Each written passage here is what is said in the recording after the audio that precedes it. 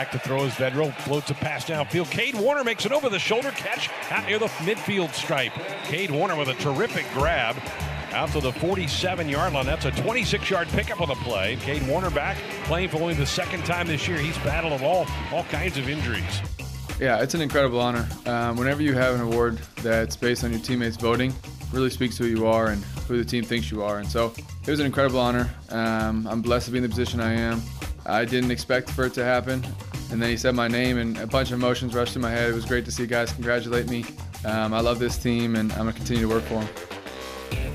And this is more like it, our Cornhusker Conversation. Happy to welcome in now Husker wide receiver and captain Cade Warner. Cade, one of 5 captains named to this team, over 150 players. You are one of 5 selected. What's the feeling, now that you've had some time to wrap your head around it, that your teammates think that of you? It's amazing. It's an amazing feeling. I remember after I got voted captain, I hung out with close friends of mine. I just stared at that picture of the 5 captains for a while, just trying to soak it in, just trying to really just take in the moment. And it's amazing. I'm so happy that my teammates voted me. It's an incredible honor whenever your teammates vote for an award that you win. So I'm blessed to be in the position I am. And it was an incredible day I'm going to remember for a long time. Tell us how you found out. We've heard over the years different ways in which you guys find out. Sometimes it's in front of your team. Sometimes it's individually. How'd you learn that you were going to be wearing the C this year? Yeah, so we voted before practice, and then we went out and had the practice, and after we all took a knee. And Coach Frost said, we counted all the votes, and this year there are going to be 5 captains. And so I'm sitting there, oh, okay, 5. He goes 2 on the defense, 3 on the offense. And I go, oh, okay, 3 on the offense, cool. And then he said the 3 on the offense, Adrian, Farniak, and me. And so that kind of hit me on the side of the head. I didn't really think I was in that position. I think I was the leader on the team, but I didn't know I was going to be a captain at all. So it kind of hit me on the side, and I was just so many emotions ran through me at that moment. But it was great to hear my name called and all the teammates congratulate me afterwards. So it was an incredible feeling. I know you are really close to your family, and obviously your dad is going to be the one that everyone wants to ask about. But I scored some major brownie points last year asking about your mom doing this interview. What was the phone call like to your parents and telling them that this is going to be the situation this year? Yeah, no, she's going to love the interviews today when she sees her name called. But so, yeah, I texted them and I said, hey, I got great news. I got to finish treatment, and I'll call you later. And so immediately they have a ton of thoughts flying around their head. They don't know what I'm talking about. They don't know what's going to go on. But then I call them. I go, hey, guys, just letting you know, I was voted one of 5 captains today. And I was in a FaceTime with all my family, actually, in our group chat. And they all were just screaming, yelling. I couldn't hear any singular words, just loud noises of excitement.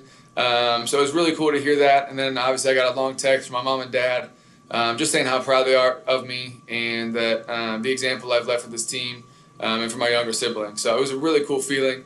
I love my mom and dad, and I'm happy to make them proud.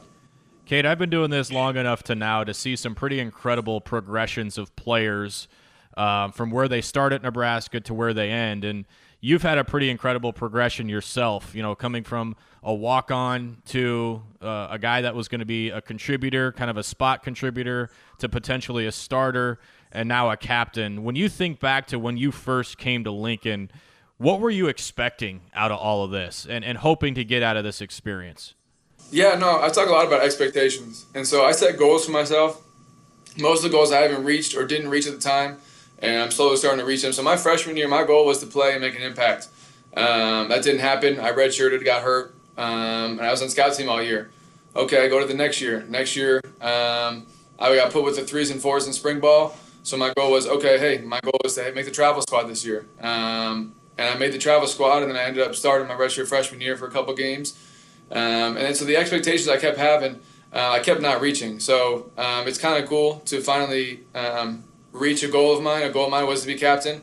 I didn't know it was going to happen last year, this year, next year. But it's great to actually get a goal achieved.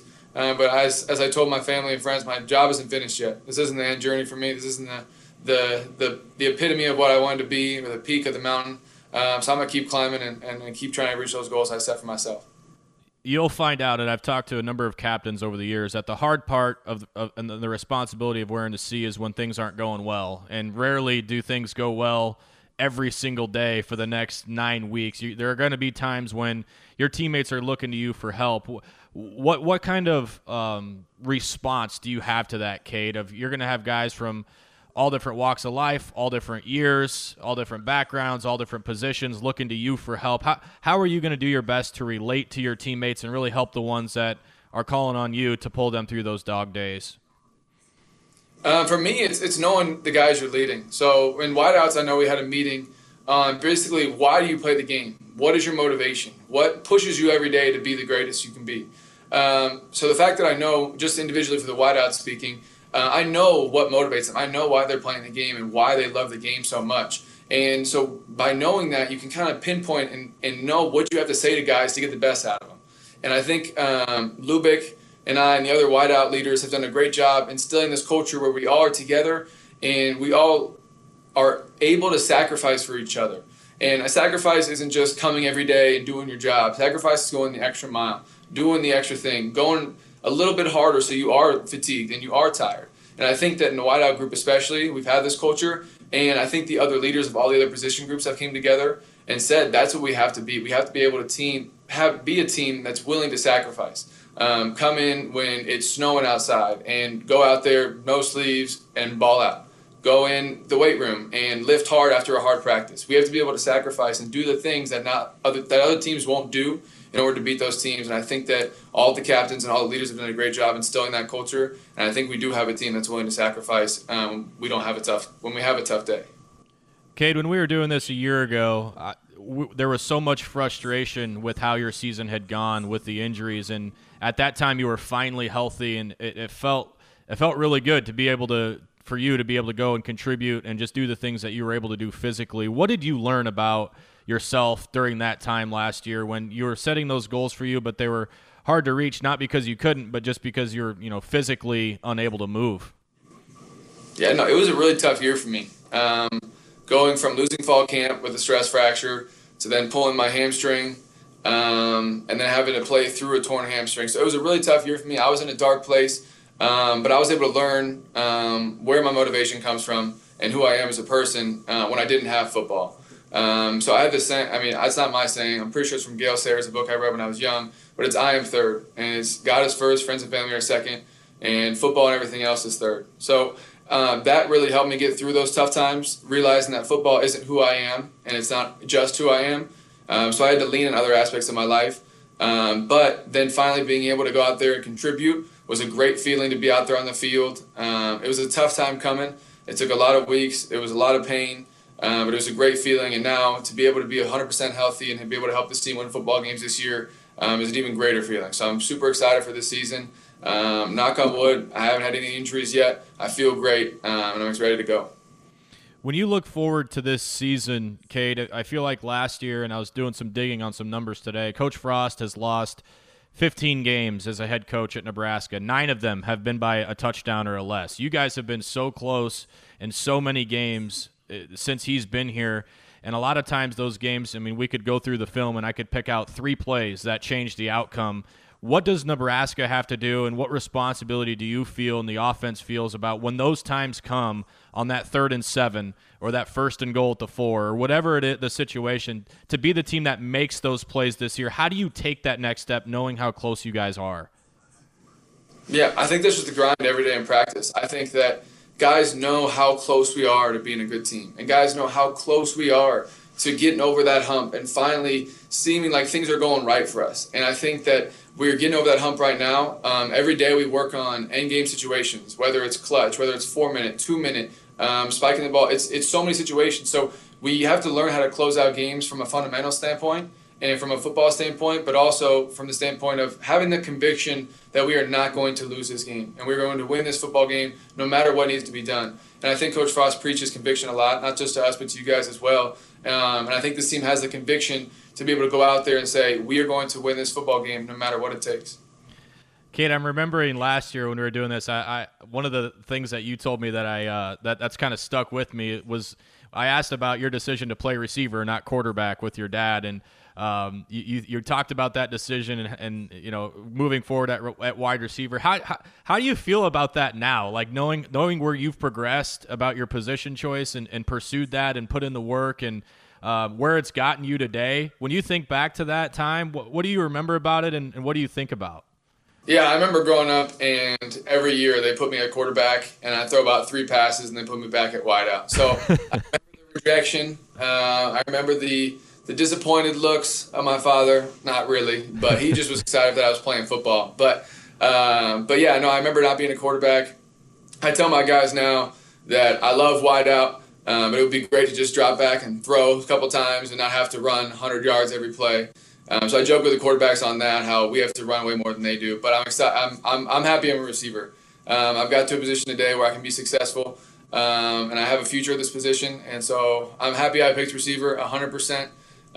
But there are some times I wish I could just drop back and sling it. I just want to show my dad what I got back there. But I think I'll stick to catching the football. Cade, one last thing I want to get into with you before we cut you loose is kind of I'm going to call them your chalk talks, where you got guys in your living room, and I know this has been getting out in the media, and you've told this before, but how did this whole thing start of you getting some guys together, talking football, going over some X's and O's, and really just getting in, I'm just going to call it extra work, even though it's not on field work, it's the mental work that's necessary. How did this all start, and what's been the progression of it?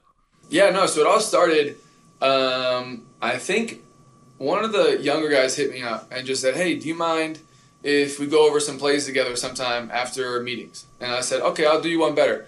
I'm going to go to Walmart, buy a giant whiteboard, and I'll text you all to come over when I'm ready. So I bought this whiteboard. I texted the wideouts, hey, come on over today and let's go over football. So I did it I still do it, but for a couple of days I did it every single day, and a good amount of wideouts would show up. And basically all it is I just go through each and every play we have.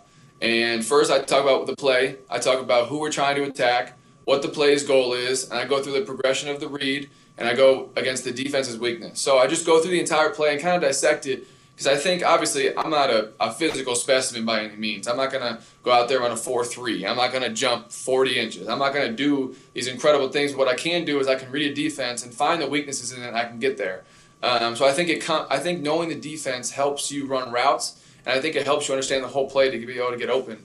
So that's what I talked to him about. I just talked to him, if I was a coach, how I would coach the play, and then I also talked to him about how we are coached to do certain things and kind of mold those things together to be able to go out there and perform the best we can and make sure we have no MAs and make sure that the wideouts touch the rock as much as we can.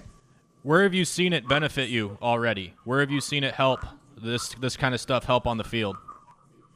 Yeah, no, actually, it was kind of like an epiphany moment yesterday or a couple of days ago. We were doing one-on-ones, and when I talk through route concepts, I talk about how I run the routes and why I run the routes a certain way and different ways you can run routes to get open.